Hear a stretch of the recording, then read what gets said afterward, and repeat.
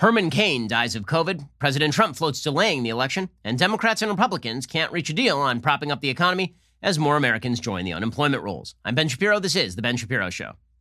The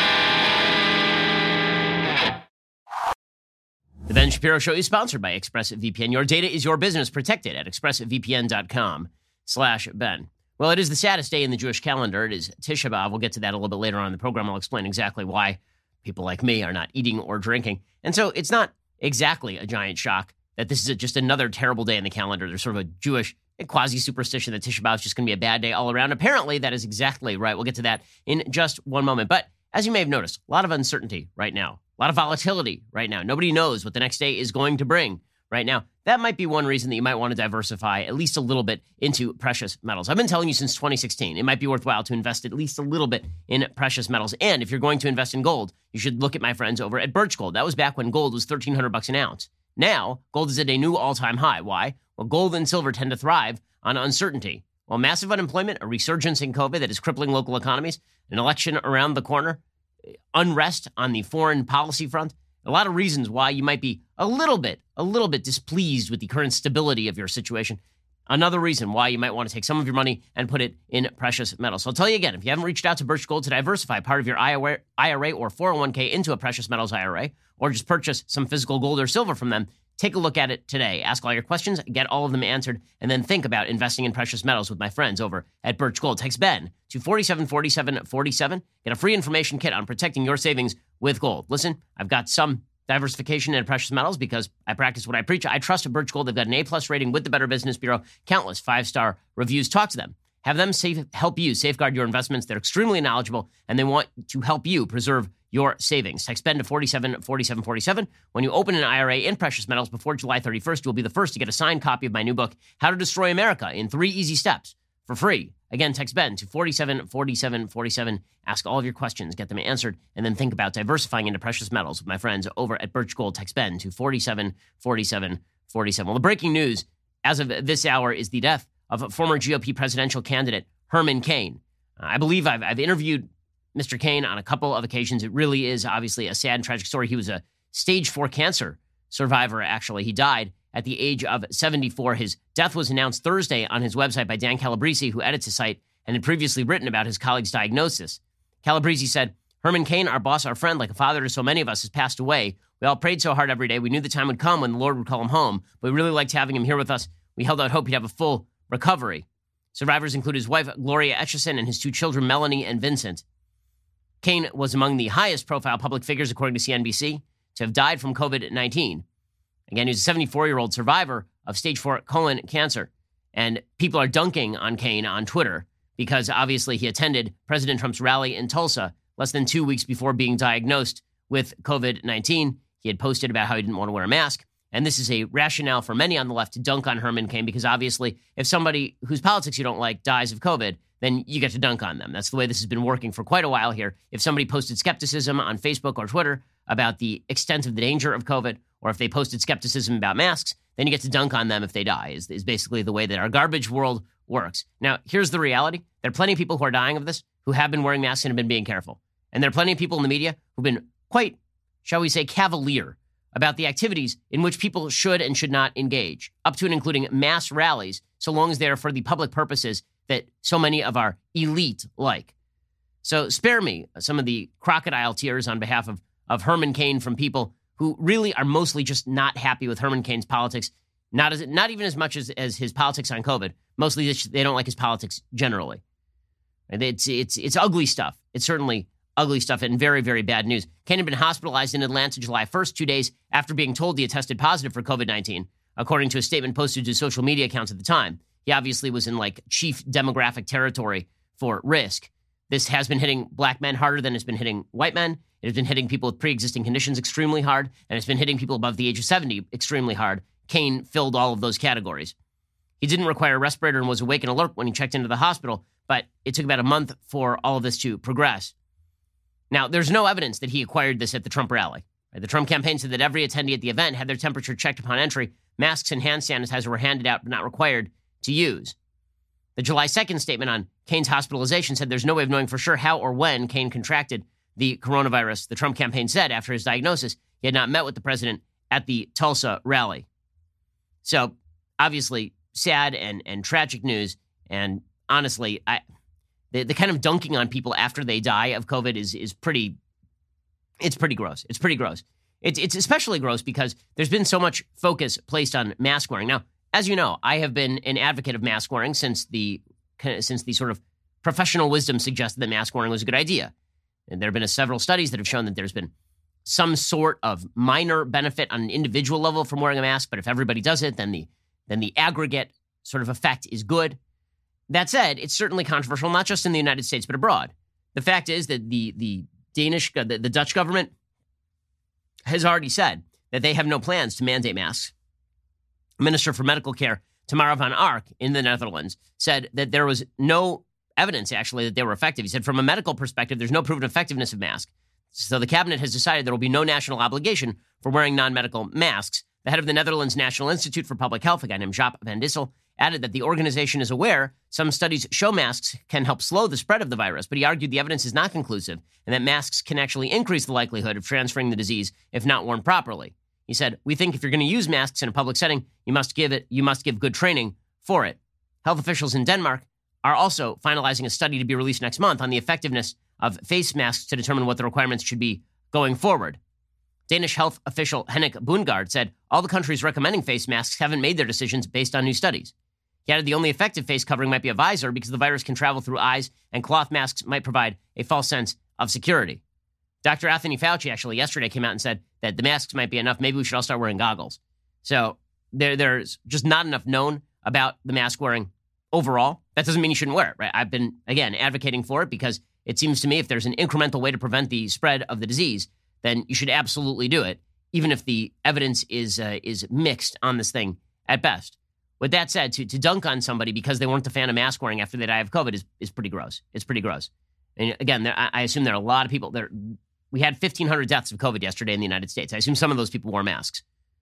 It turns out this thing is really, really transmissible, and it may transfer via the eyes, not just the nose and mouth.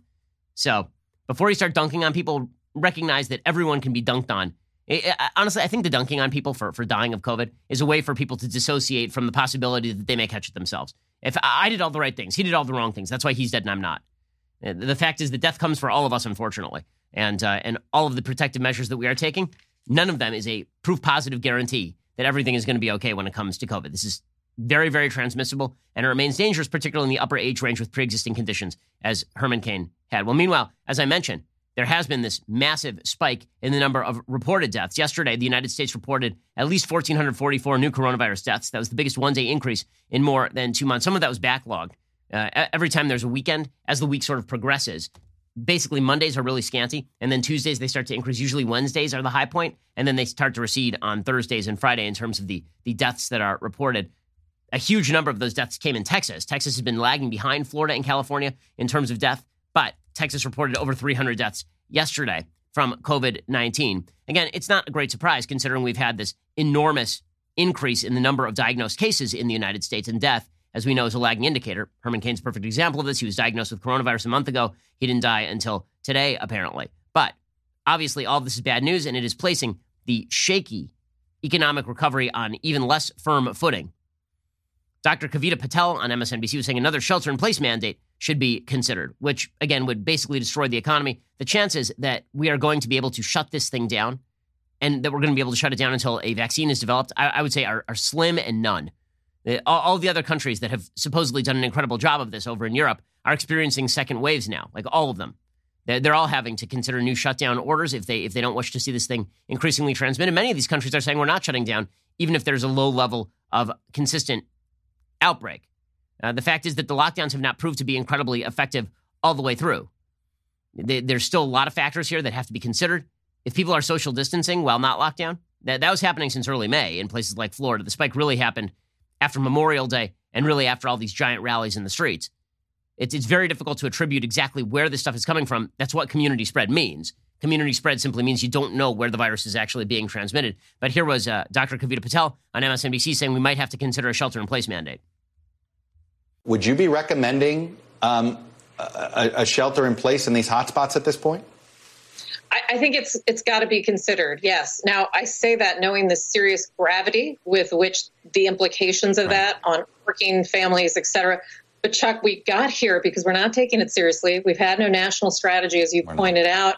And on top of that, we are never going to do any sort of economic recovery if people just don't feel safe. So I do think it has to be considered. And one of the things that bothers me a little bit about this is that we keep hearing this phrase, we're not taking it seriously, we're not taking it seriously. There are certain things that suggest you're not taking it seriously. And if you are getting together in close quarters with people and you're taking no precautions, then you're probably not taking it seriously enough. However, I will point out that, again, the media was cheering on people in the streets by the millions.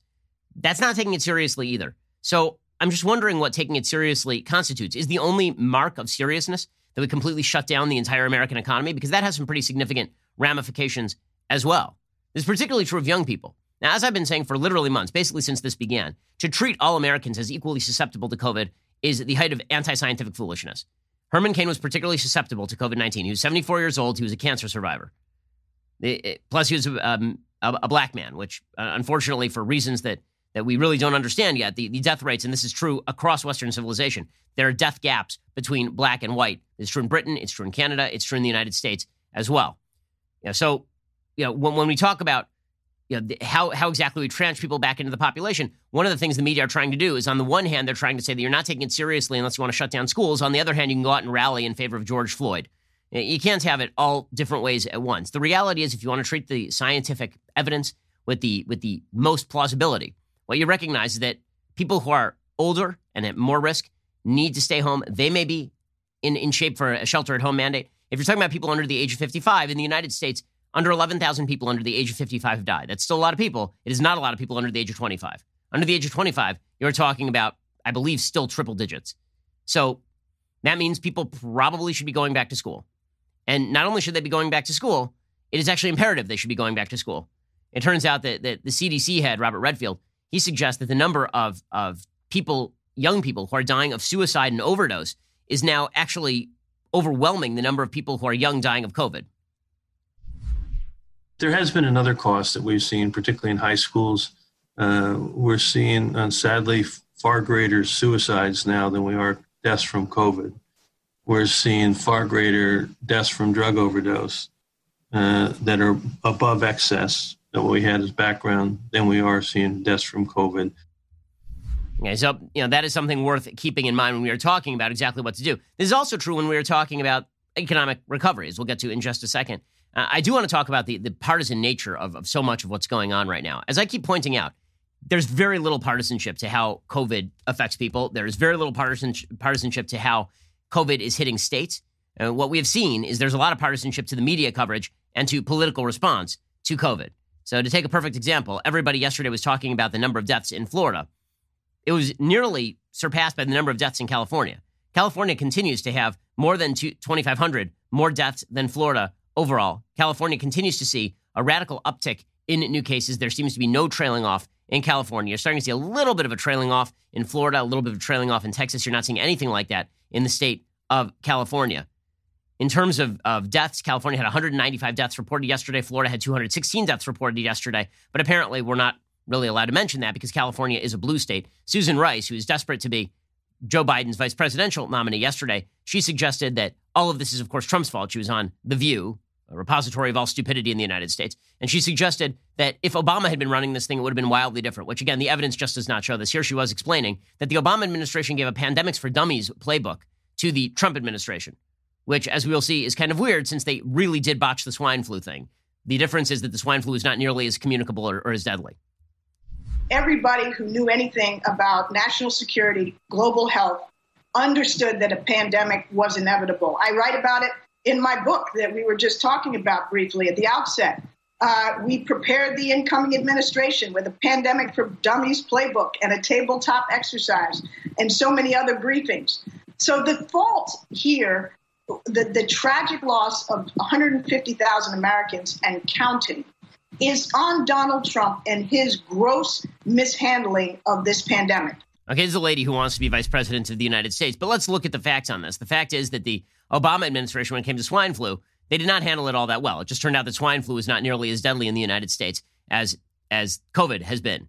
I mean, the LA Times reported that after the swine flu epidemic in 2009, a Safety Equipment Industry Association and federally sponsored task force both recommended depleted supplies of N95 respirators be replenished by the stockpile. That didn't happen. The first U.S. case of swine flu occurred in California. It was identified April 2009. On April 25th, the World Health Organization declared H1N1 a public health emergency. That was echoed by Obama one day later. The WHO declared H1N1 a pandemic June 11th. It took Obama until October to declare a national emergency. So the fact is that, no one has a great handle on this. And anybody who's pretending they have a great handle, human beings have a need for control. It makes sense. We live in a very chaotic, difficult world. Human beings have a need to feel in control. But the fact is that when it comes to COVID-19, there just ain't that much control. You do what you can, and that's pretty much all you can do. In a second, we're going to get to the economic fallout, which continues to just be horrendous. Meanwhile, Republicans and Democrats arguing over how to shore up the economy while Americans are still, in many places, banned from being able to work. And as COVID-19 continues to tear through various communities in terms of case diagnosis, we'll get to that in just 1 second. First, let's talk about the fact that right now you're thinking, maybe I need some life insurance. Correct. You do need life insurance. If you're a responsible person, you need life insurance to make sure that your family is taken care of. With everything going on right now, a lot of people are asking if it's even possible to buy life insurance. The answer is yes. It is still easy to shop for life insurance. If you have loved ones, depending on your income, you probably should. Right now, it could save $1,500 or more a year by using Policy Genius to compare life insurance policies. When you're shopping for a policy that could last for a decade or more, the savings really start to add up.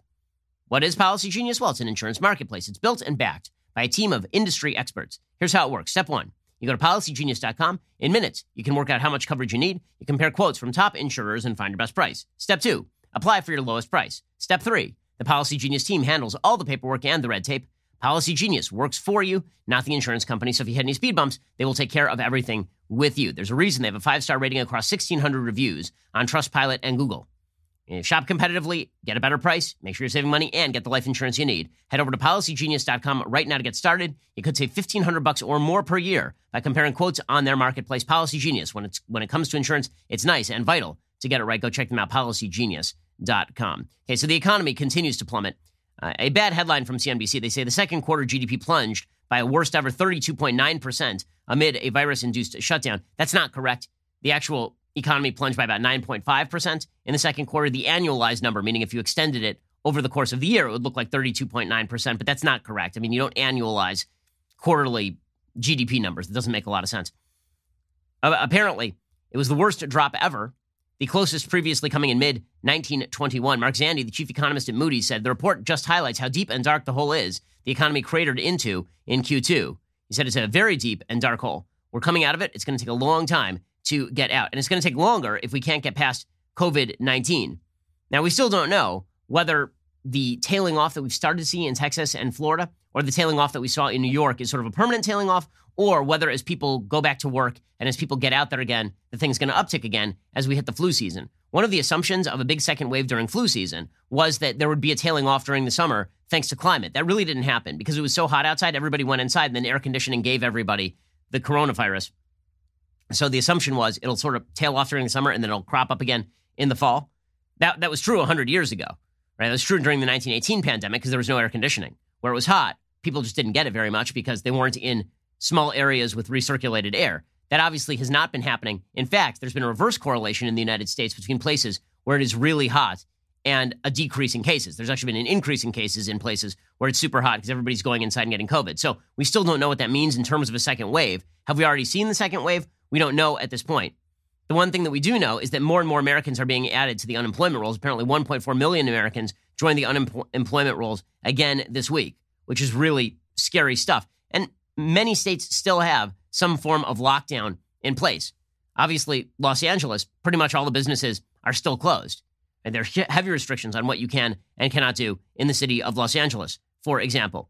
Well, this means that there's been a lot of debate inside Congress about what to do in terms of continuing to prop up the economy and make sure that people who have basically been barred from work by the government are not the ones who take it directly on the chin. Republicans have been looking at some sort of measured response, and Democrats have been looking at just blowing it out and spending on a variety of idiocies that make no sense at all. Now, even the Republicans were looking at spending on kind of random garbage. There was talk that President Trump wanted additional funding for federal buildings in the quote-unquote stimulus package. Again, this is not a stimulus package. A stimulus package is when the economy is slow and you just inject money in order to make the economy go. It is not when the government has actually created mandates so that you cannot work. Okay, that is a different thing. If the government came and paved over my house, as I've said a million times, if they pave over my house, they have to compensate me. This seems to me effectually a taking. When you have the government saying to people that you cannot work, telling them they cannot go to work, when you have the government telling people that if they do go to work, they have to obey certain restrictions that make it nearly impossible for their business to do business, well, that is a taking, and just compensation is required under the Constitution of the United States, under the takings clause of the Fifth Amendment to the Constitution of the United States. So it seems to me that this looks more like an eminent domain situation than like a stimulus package. That said, the way to make clear that that is the case is to actually fill in the gap, not to just blow out the spending. So there's apparently a big gap between Republicans and Democrats on exactly how to fill in that gap. Nancy Pelosi says everybody's still really far apart on this new quote-unquote stimulus package. She says it's like trying to breed a flamingo and a giraffe, which is a hell of a take by Nancy Pelosi. Again, we could come to some sort of reasonable compromise here, but she says that this is not going to happen. Apparently in a meeting, she said it's like a giraffe and a flamingo. They're both at a zoo. A dumb person may think they could mate for offspring. A smart person knows that's impossible. That's our bills. They're unable to mate. White House Chief of Staff Mark Meadows and Treasury Secretary Steve Mnuchin were also in the meeting, as was Senate Minority Leader Chuck Schumer. Schumer said that the Democratic bill was a golden retriever and the GOP proposal was a chihuahua. He said a golden retriever can't mate with a chihuahua. You have a chihuahua. We have a beautiful lion. I mean, technically, I don't know enough about dogs. Is that true? Actually, lions can't mate with chihuahuas either. This is all weird. Why are we talking about mating animals? How about we just talk about like what we should do? Very strange stuff happening in Congress. One of the nice things about American government is you always know you have the best and the brightest who are going to be handling your future. It's very uplifting. The gap is this. According to CNN, Senate Republicans have already unveiled a $1 trillion stimulus proposal this week. That would include a $600 federal boost to unemployment checks. That expires July 31st. Democrats are unifying behind a far bigger and different proposal. Republicans need some Democratic support. So what exactly are the payments? So the Senate Republicans want a second round of direct stimulus payments. They're worth up to $1,200 for individuals and $2,400 for families. It would send an individual an additional $500 per dependent regardless of age. The first round excluded dependents who are older than 17. The size of the payments would scale down, starting with individuals who earn more than $75,000 a year and married couples who earn more than $150,000, and phase out altogether for high-income individuals. Again, that actually doesn't make tons of sense for the very reason that people of basically all incomes in the United States, especially if you're measuring based on last year's income before the pandemic, everybody's getting hurt and everybody has costs. But put that aside, that's a lot of money. Right? They're talking about payments worth up to $1,200 for individuals and $2,400 for family, $500 per dependent. House Democrats want $1,200 per family member, maxing out at $6,000 per household. $6,000 per household, which is an enormous amount of money, and money that we do not have. Right? And would incentivize people not to go back to work, obviously. One of the big problems with the last stimulus package is that if you're paying people $600 per week in unemployment benefits and supplementary unemployment benefits, then very often people are being paid more to stay at home than they are to go to work, which you really don't want, right? I mean, when the economic recovery does happen, when people go back to work, you don't want to be paying them to stay at home. On unemployment benefits, the proposal from the Republicans would extend the federal boost to unemployment benefits, but at a reduced amount. It would call for cutting the weekly payment to $200 from $600 until states implement a system that replaces roughly 70% of laid-off workers' wages. Basically, they're saying states have not been footing the bill. The feds have been footing the bill. States need to pick up the slack. Democrats want to extend the $600 enhanced unemployment benefit all the way through January, just in time for Joe Biden's inauguration, is what Democrats are thinking. Those receiving regular state benefits at that time could continue receiving the $600 boost as late as the end of March. So just forever, for all time. Okay, so there's some pretty significant gaps here. The House Democrats include no additional money for the Paycheck Protection Program. So they just want to let businesses basically go under, and people can be directly supported by the government. This is the House Democrats' way of achieving universal basic income, is what this really looks like, more than anything. Also, House Democrats want to provide $100 billion in education funds. It specifies that 69%, $59 billion, would go to K through 12 schools, 30% would go to higher education. Again, I'm confused as to why we are blowing out the education spending when schools literally are not in session. And as we will see, teachers are saying they don't even want to teach remote. The bill for the Democrats also includes a $500 billion bailout to states and $375 billion bailout to local governments, which is pretty wild. So they're just filling in bad governance from a variety of states. So no wonder there is this big gap. The answer is you can have arguments over how much people should be receiving on a personal level or on an unemployment level. When you start with all the goodies, the paying off states and all of that, you've gotten into territory that has nothing to do with filling in gaps created by COVID in the first place. In just a second, we're going to get to some cultural issues that have been cropping up as of recently. We'll get to that in momentarily. First, let's talk about something nice. Okay, like something nice. Okay, let's talk about something nice you can do for your family. Here is what it is. You can have a beautiful portrait painted of your family by a professional artist, and you can do so without spending an arm and a leg. If you want a truly meaningful gift, you want to give somebody a truly meaningful gift, go try paintyourlife.com. You can choose from a team of world-class artists and work with them until every detail is perfect. Their user-friendly platform lets you order a custom-made, hand-painted portrait in less than 5 minutes. You can send any picture, yourself, your kids, family, a special place, cherished pet, or you can combine photos into one painting. It makes a perfect birthday, anniversary, or wedding gift. We have a giant Paint Your Life portrait hanging above our mantelpiece. It is of me and my wife and 2 of our children. We need to order a new one now because we have baby number 3. At paintyourlife.com, there is no risk. If you don't love the final painting, your money is refunded, guaranteed. Right now is a limited time offer. Get 20% off your painting. That's right, 20% off and free shipping. To get the special offer, text the word Ben to 64,000. That is Ben to 64,000. Text the word Ben to 64,000. Paint your life. Celebrate the moments that matter most. Text Ben to 64,000 to get 20% off and free shipping. It is a fantastic, fantastic gift. Go check it out right now. Text Ben to 64,000 and join up with Paint Your Life. Okay, so meanwhile, teachers are now saying that they don't even want to return to online instruction, demonstrating once and for all that teachers' unions have little to do with helping students and a lot to do with helping teachers. The New York Times reports teachers in many districts are fighting for longer school closures, stronger safety requirements, and limits on what they are required to do in virtual classrooms, while flooding social media and state capitals with their concerns and threatening to walk off their jobs if key demands are not met. Clearly, the needs of the children are first and foremost in the minds of teachers who don't even want to do online education. It is one thing to say you don't want to go into school because you're 70 years old and you don't want to get infected and die. It is another thing to say you don't want to be on video. You don't want to do a Zoom call. On Tuesday, the nation's second largest teachers union raised the stakes dramatically by authorizing local and state chapters to strike if their districts do not take sufficient precautions, like requiring masks and updating ventilation systems before reopening classrooms. Already, teachers unions have sued Florida's governor over that state's efforts to require schools to offer in-person instruction. Even as unions exert their influence, they face enormous public and political pressure because of widespread acknowledgement that you got to have kids back at school. Apparently, many of these teachers are now upset that they even have to work at all. So now they're saying that the teachers went above and beyond work hours laid out in emergency labor agreements. Their members provided technical support to families and answered emails and text messages from students and parents. Wow, that's rough considering you weren't in school teaching. Now representatives must balance the concerns of an often feisty membership against the urgent needs of vulnerable children. Well, actually, the representatives aren't doing any of that kind of stuff at all. They're just caving to teachers who aren't actually teaching. That is pretty incredible. LA, the nation's second largest school district, has already made the decision to start the year online because of infections. Now, the union and administrators are engaged in long negotiating sessions via Zoom, with one of the stickiest points of contention being how many hours per day teachers should be required to teach via live video. Cicely Meyer Cruz, president of the United Teachers Los Angeles Union, said she understood the benefits. She watched her own son engage with teachers online. She argued that a full school day over video would not be feasible for either students or teachers. She said you're not going to see people engaged. Kids will turn off to that. Instead, they think that remote mental health counseling should be available to students. So basically, they want to be paid to do nothing, which is really exciting stuff. Well done all the way around.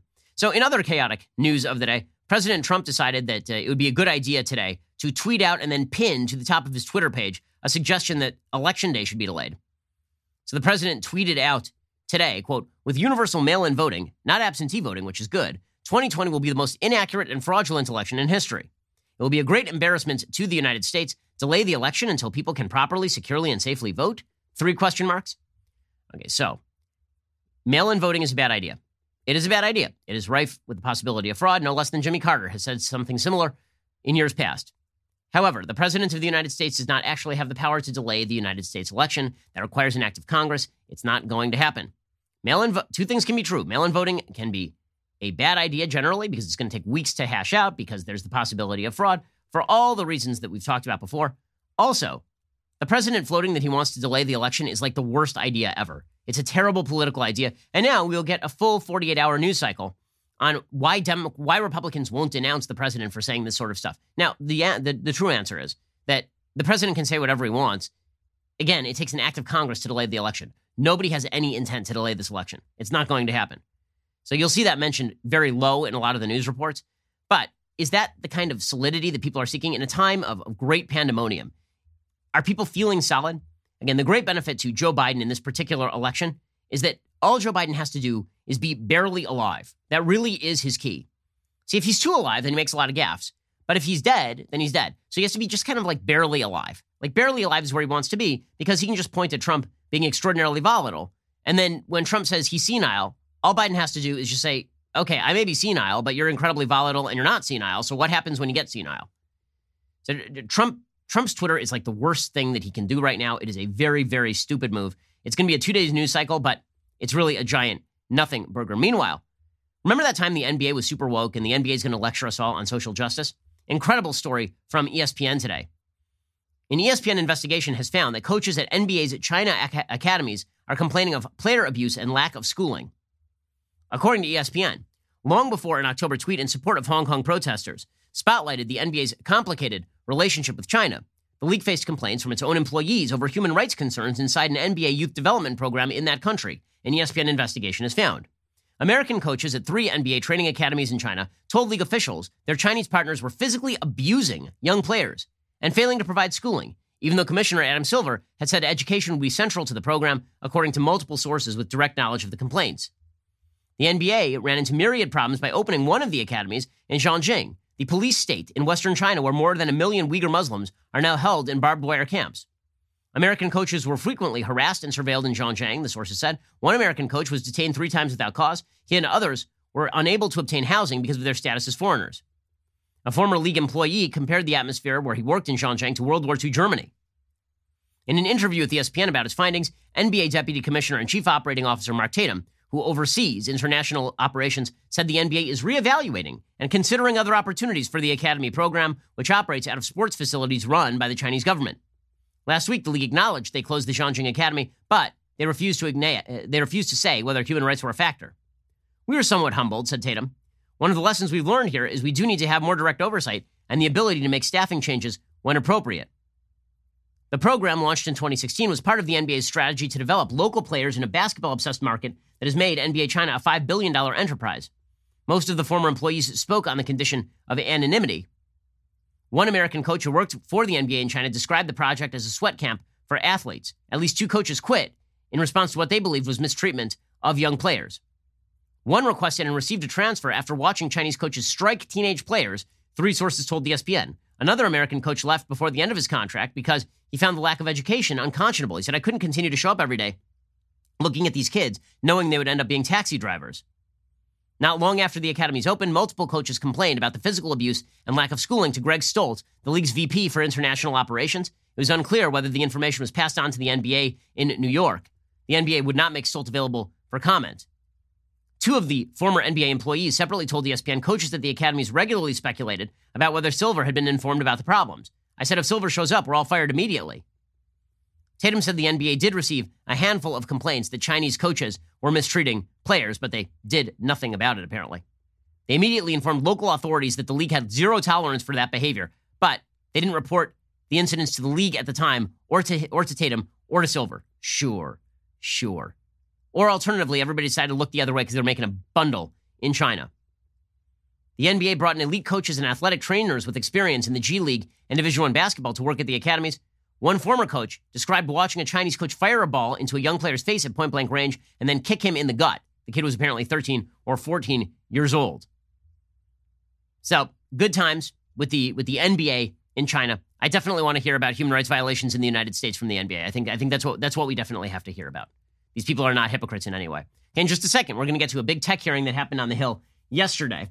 There were some moments that were not so great, as always, for Congress. We'll get to that momentarily. First, gang, if you haven't heard by now about my new book, How to Destroy America in 3 Easy Steps, it is officially on sale. In fact, it is the number 2 best-selling book on Amazon.com for the week. It was number 3 on the New York Times bestseller list this week. The book covers the disintegrationist philosophy that is now prevalent in the United States. The philosophy that says to make any progress, we have to tear down every American system. All the systems are racist and sexist and bigoted and homophobic. You can see that particular vision of the United States playing out in real time before our eyes as the cities burn. How to Destroy America in 3 Easy Steps details how this garbage worldview has gained cultural traction, offers suggestions on where we go from here. You can get your copy right now at Amazon or BarnesandNoble.com. If you like the book, please hop in, leave a 5-star review.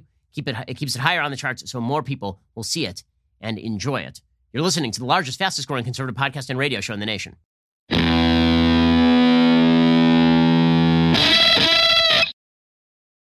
Now, speaking of China, the fact is not just the NBA that is enthralled to China. So many of our big 10 companies are enthralled to China as well. It's pretty incredible. So yesterday, there was this big hearing at the House Judiciary Committee, and it was participated in by the heads of Google and Facebook and Twitter and Apple.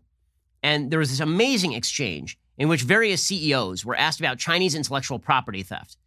And only one of these CEOs was actually honest. So you had Tim Cook of Apple, who basically denied that there was any intellectual property theft. You have Sundar Pichai of Google, who said, no idea, never heard of it. You have Jeff Bezos saying that he's heard about it. And then you have Zuckerberg, who's like, yeah, of course that's true. Because Facebook, it is important to recognize here, not all big tech companies are the same. Facebook has been significantly more pro-free speech than any of the other outlets. It is not particularly close. Twitter is not the same thing as Facebook. This is something that, as we'll see, Congress people don't know because they don't understand how the interwebs work. It is also true that Facebook has taken a pretty antagonistic view toward Chinese regulations in a way that Apple has not, that Google has not, that Amazon has not. And that is worthy of note. You can see the contrast in this particular exchange.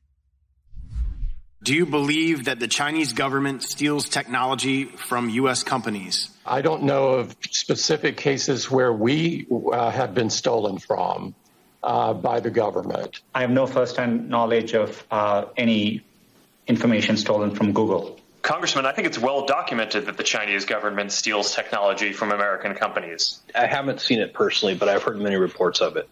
Okay, so amazing how only Zuckerberg is really willing to come out and just say, yeah, absolutely the Chinese are stealing. Corporations are willing to make money virtually anywhere. That is just an aspect of profit seeking. That is why the government really needs to be focusing on China, not on big tech so much. I mean, big tech, there's some problems inside big tech. But the question is whether you really want your Congress people in charge of big tech. The question is to who should be in charge. When it comes to China, that's a very different thing.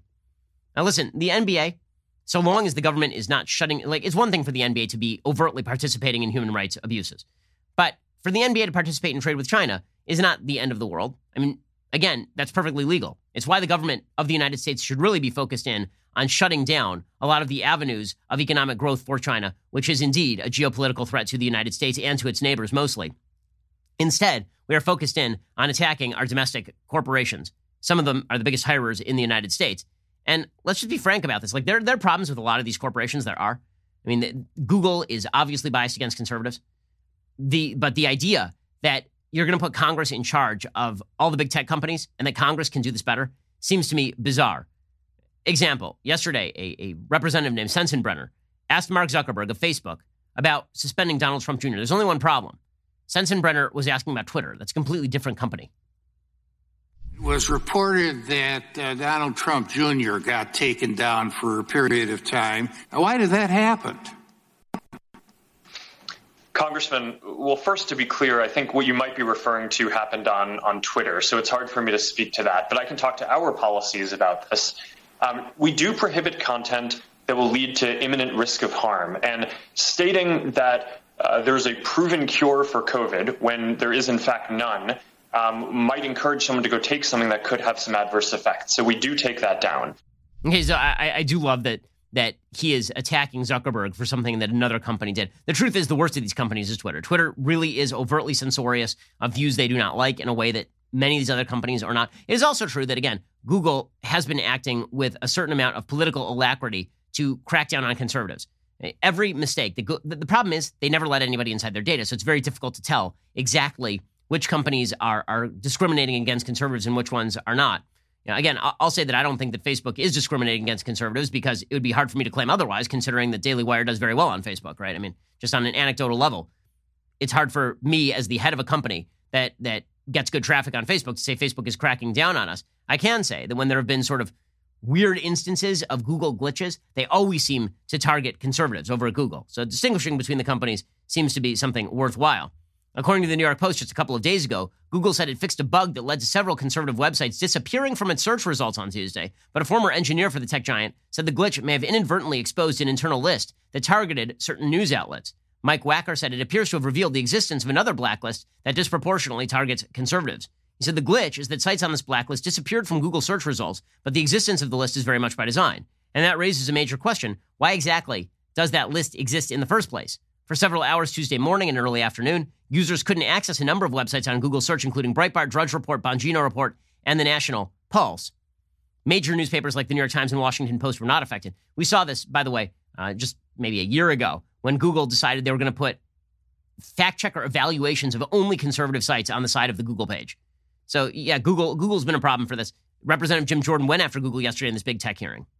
There's an email in 2016 that was widely circulated amongst the executives at your company that got public, where Ms. Ileana Murillo, head of your multicultural marketing, talks about the silent donation Google made to the Clinton campaign, and you applauded her work. She points that out in the email. I'm just curious, if you did it in 16, I want to make, in spite of the fact you did it in 16, President Trump won, I just want to make sure you're not going to do it again in 2020. Okay, so it is true that Google has its biases. Now, the question is Google a monopoly? So there are two sort of views of monopoly in law, in American law. One is the consumer-based view, which is that so long as consumers are not being jobbed, there is no monopoly.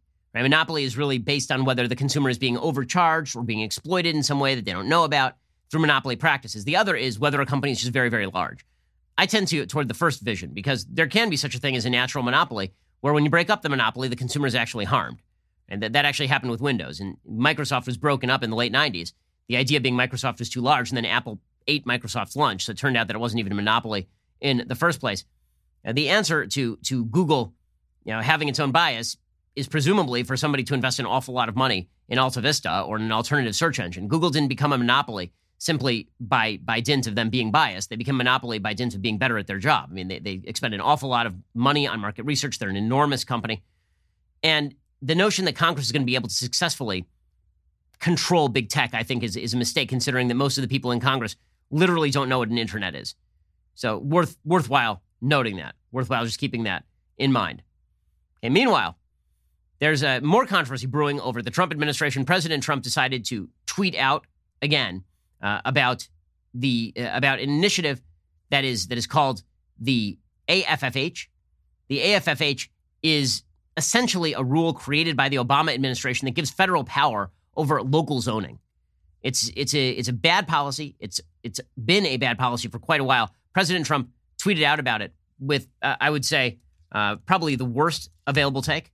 So the AFFH, again, is a policy that is designed to give the federal government a lever to re-engineer nearly every American neighborhood. This is according to Stanley Kurtz of the Ethics and Public Policy Center.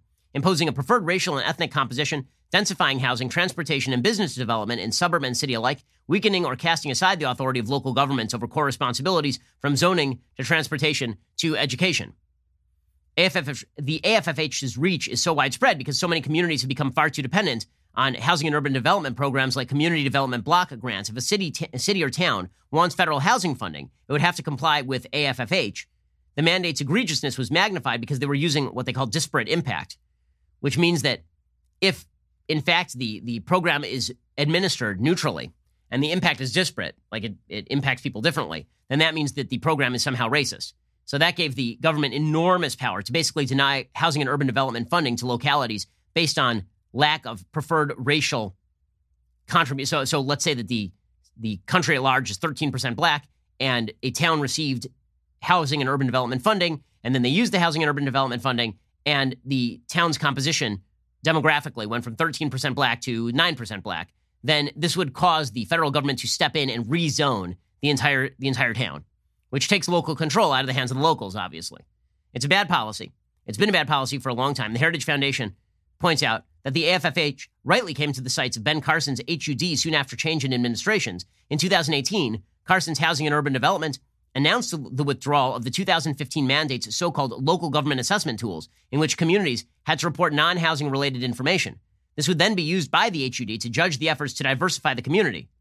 If federal bureaucrats believed a community was not sufficiently, quote-unquote, diversified, the local jurisdiction would not get federal funds intended to provide affordable housing. So this basically required local officials to answer questions on topics like significant disparities in access to opportunities, disproportionate housing needs, Local officials had to analyze and report data on issues like access to public transportation, quality schools and jobs, environmental health hazards. In essence, it was the federal government stepping in and trying to control in top-down fashion exactly how towns were constituted, even if those towns were not creating policy to bar people on the basis of race. I mean, a lot of this actually is barred by federal law. Right? Federal law bars the HUD from conditioning federal housing assistance on the type of conditions outlined in the new rule. So it was a bad rule. The Trump administration was right to cut against it. But Trump tweeted out, "I'm happy to inform all of the people living their suburban lifestyle dream. You will no longer be bothered or financially hurt by having low-income housing built in your neighborhood. Your housing prices will go up based on the market, and crime will go down. I have rescinded the Obama-Biden AFFH rule. Enjoy." Okay, so simply saying that you want to bar low-income people from the suburbs, that's not what this is really about.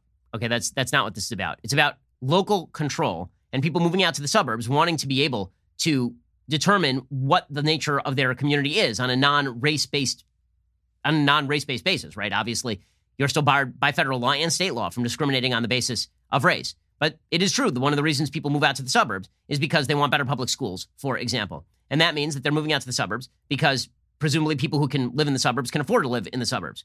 And so it is not unreasonable to say, I don't necessarily want to live directly next to a homeless shelter, right? Zoning regulations exist in every city and town across the country because people want to be able to control exactly the kind of neighborhoods they live in. And there are certain factors that shouldn't be taken into account. Obviously, racial segregation would be one. But the notion that the federal government can, on the basis of disparate impact, come in and control how zoning is done in every community in the United States is really bad. Trump articulates that in a way that is not particularly good. Now, in good news for the Trump administration, to his credit, they are doing something good. President Trump is now extending Operation Legend to Cleveland, Detroit, and Milwaukee. So this is giving more federal resources to local law enforcement to police high-crime areas. According to the Daily Wire, on Wednesday, the DOJ announced it was extending Operation Legend, which is an initiative in which the federal law enforcement agencies work in conjunction with state and local law enforcement to fight violent crime. They're extending that to Albuquerque, from Albuquerque, Kansas City, Missouri, Chicago, to Cleveland, Detroit, and Milwaukee. That is a good thing.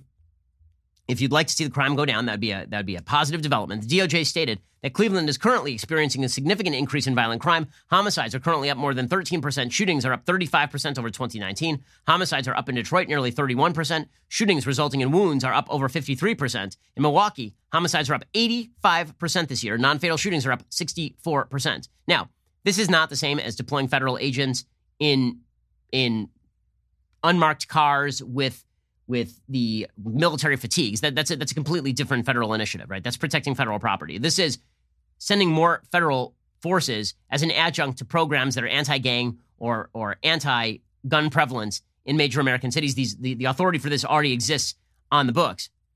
25 federal investigators from the FBI, DEA, and ATF are being sent to Cleveland, supported by $1 million from the Bureau of Justice Assistance. 42 federal agents are going to be sent to Detroit, and 25 more investigators are going to be sent to Milwaukee. This is a good thing. This is a good thing. For all the talk about Trump not caring about people of color, this is specifically designed to crack down on crime that disproportionately affects people of color. So the fact that Trump is doing that is in fact a good thing. Of course, that's not going to be covered. And if it is covered, he's going to be called a fascist for now using federal resources to help tamp down on crime. Instead, everybody is going to focus in on President Trump saying a dumb thing about delaying the election. Alrighty. One quick note. So I feel like it's a good time to do this. So people wonder, if it feels like the show is slightly off today. That's because today is a fast day. It means no eating. It means no drinking. Today is Tisha B'Av. Yes, Tisha B'Av. It's the 9th of Av, which is the saddest day in the Jewish calendar.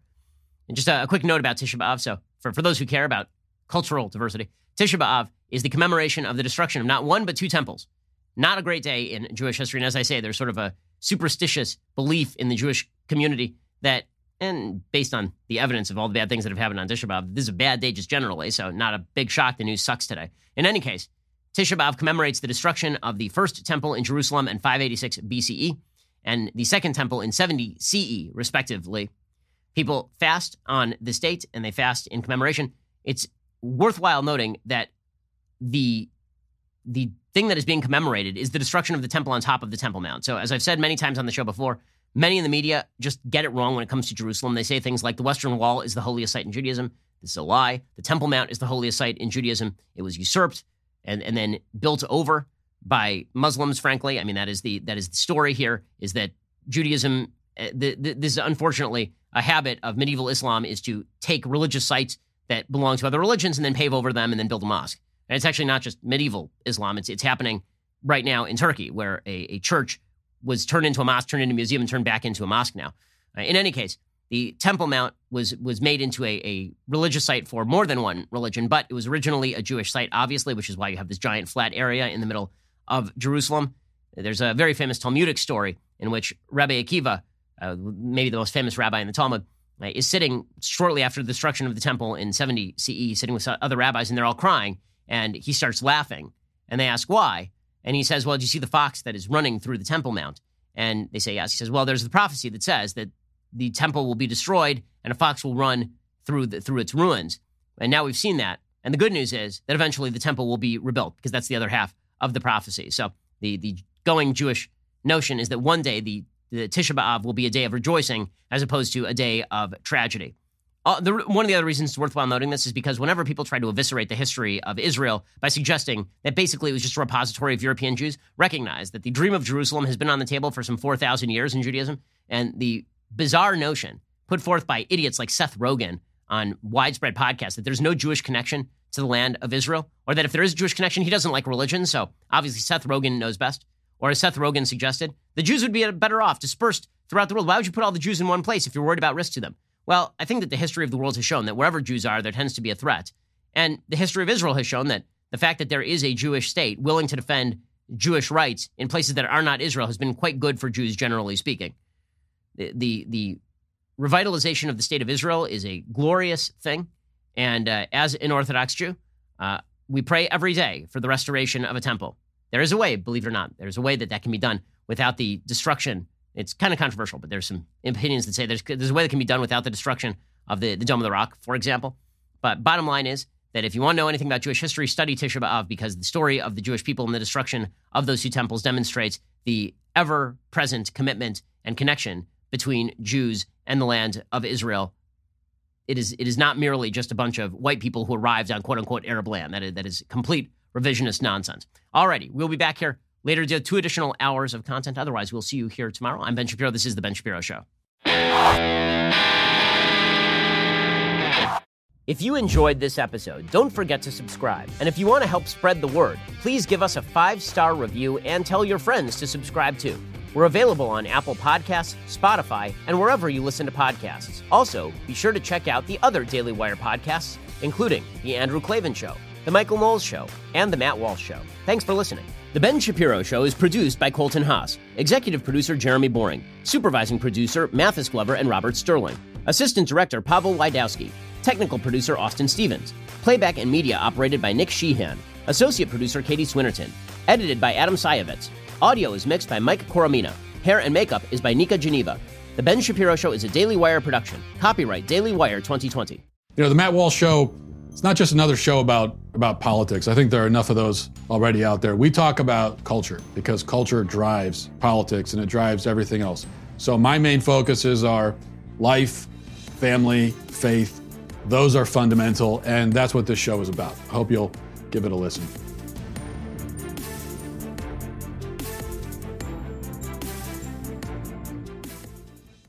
This show is brought to you by Helix Sleep. Sleep, especially as you get older, is so critical, but no two people sleep alike. That's why Helix offers several different mattress models, each designed for specific sleep positions and preferences. Go to helixsleep.com/dailywire and take their sleep quiz to find the mattress made for you. Whether you're a side sleeper, a stomach sleeper, a hot sleeper, or a cold sleeper, Helix has just the mattress for you. I took the Helix sleep quiz and was matched with the Helix Midnight mattress because I wanted a medium firmness and I sleep on my side. I am sleeping so much better on my new mattress. Don't want to take my word for it? Well, Helix has been awarded the #1 mattress picked by GQ and Wired magazine. It's even recommended by multiple leading chiropractors and doctors of sleep medicine as a go-to solution for improving your sleep. Take the quiz and order the perfect mattress right to your door, shipped for free. It's so quick and fun to unbox, and you won't believe how well you'll sleep. All Helix mattresses come with a 100-night trial and a 10 or 15-year warranty. Helix even offers financing options and flexible payment plans. A great night's sleep is never far away. Helix is offering 20% off all mattress orders and a free bedroom bundle for our listeners. Go to helixsleep.com/dailywire and use code HelixPartner20. This is their best offer yet, and it won't last long. That's helixsleep.com/dailywire, code HelixPartner20.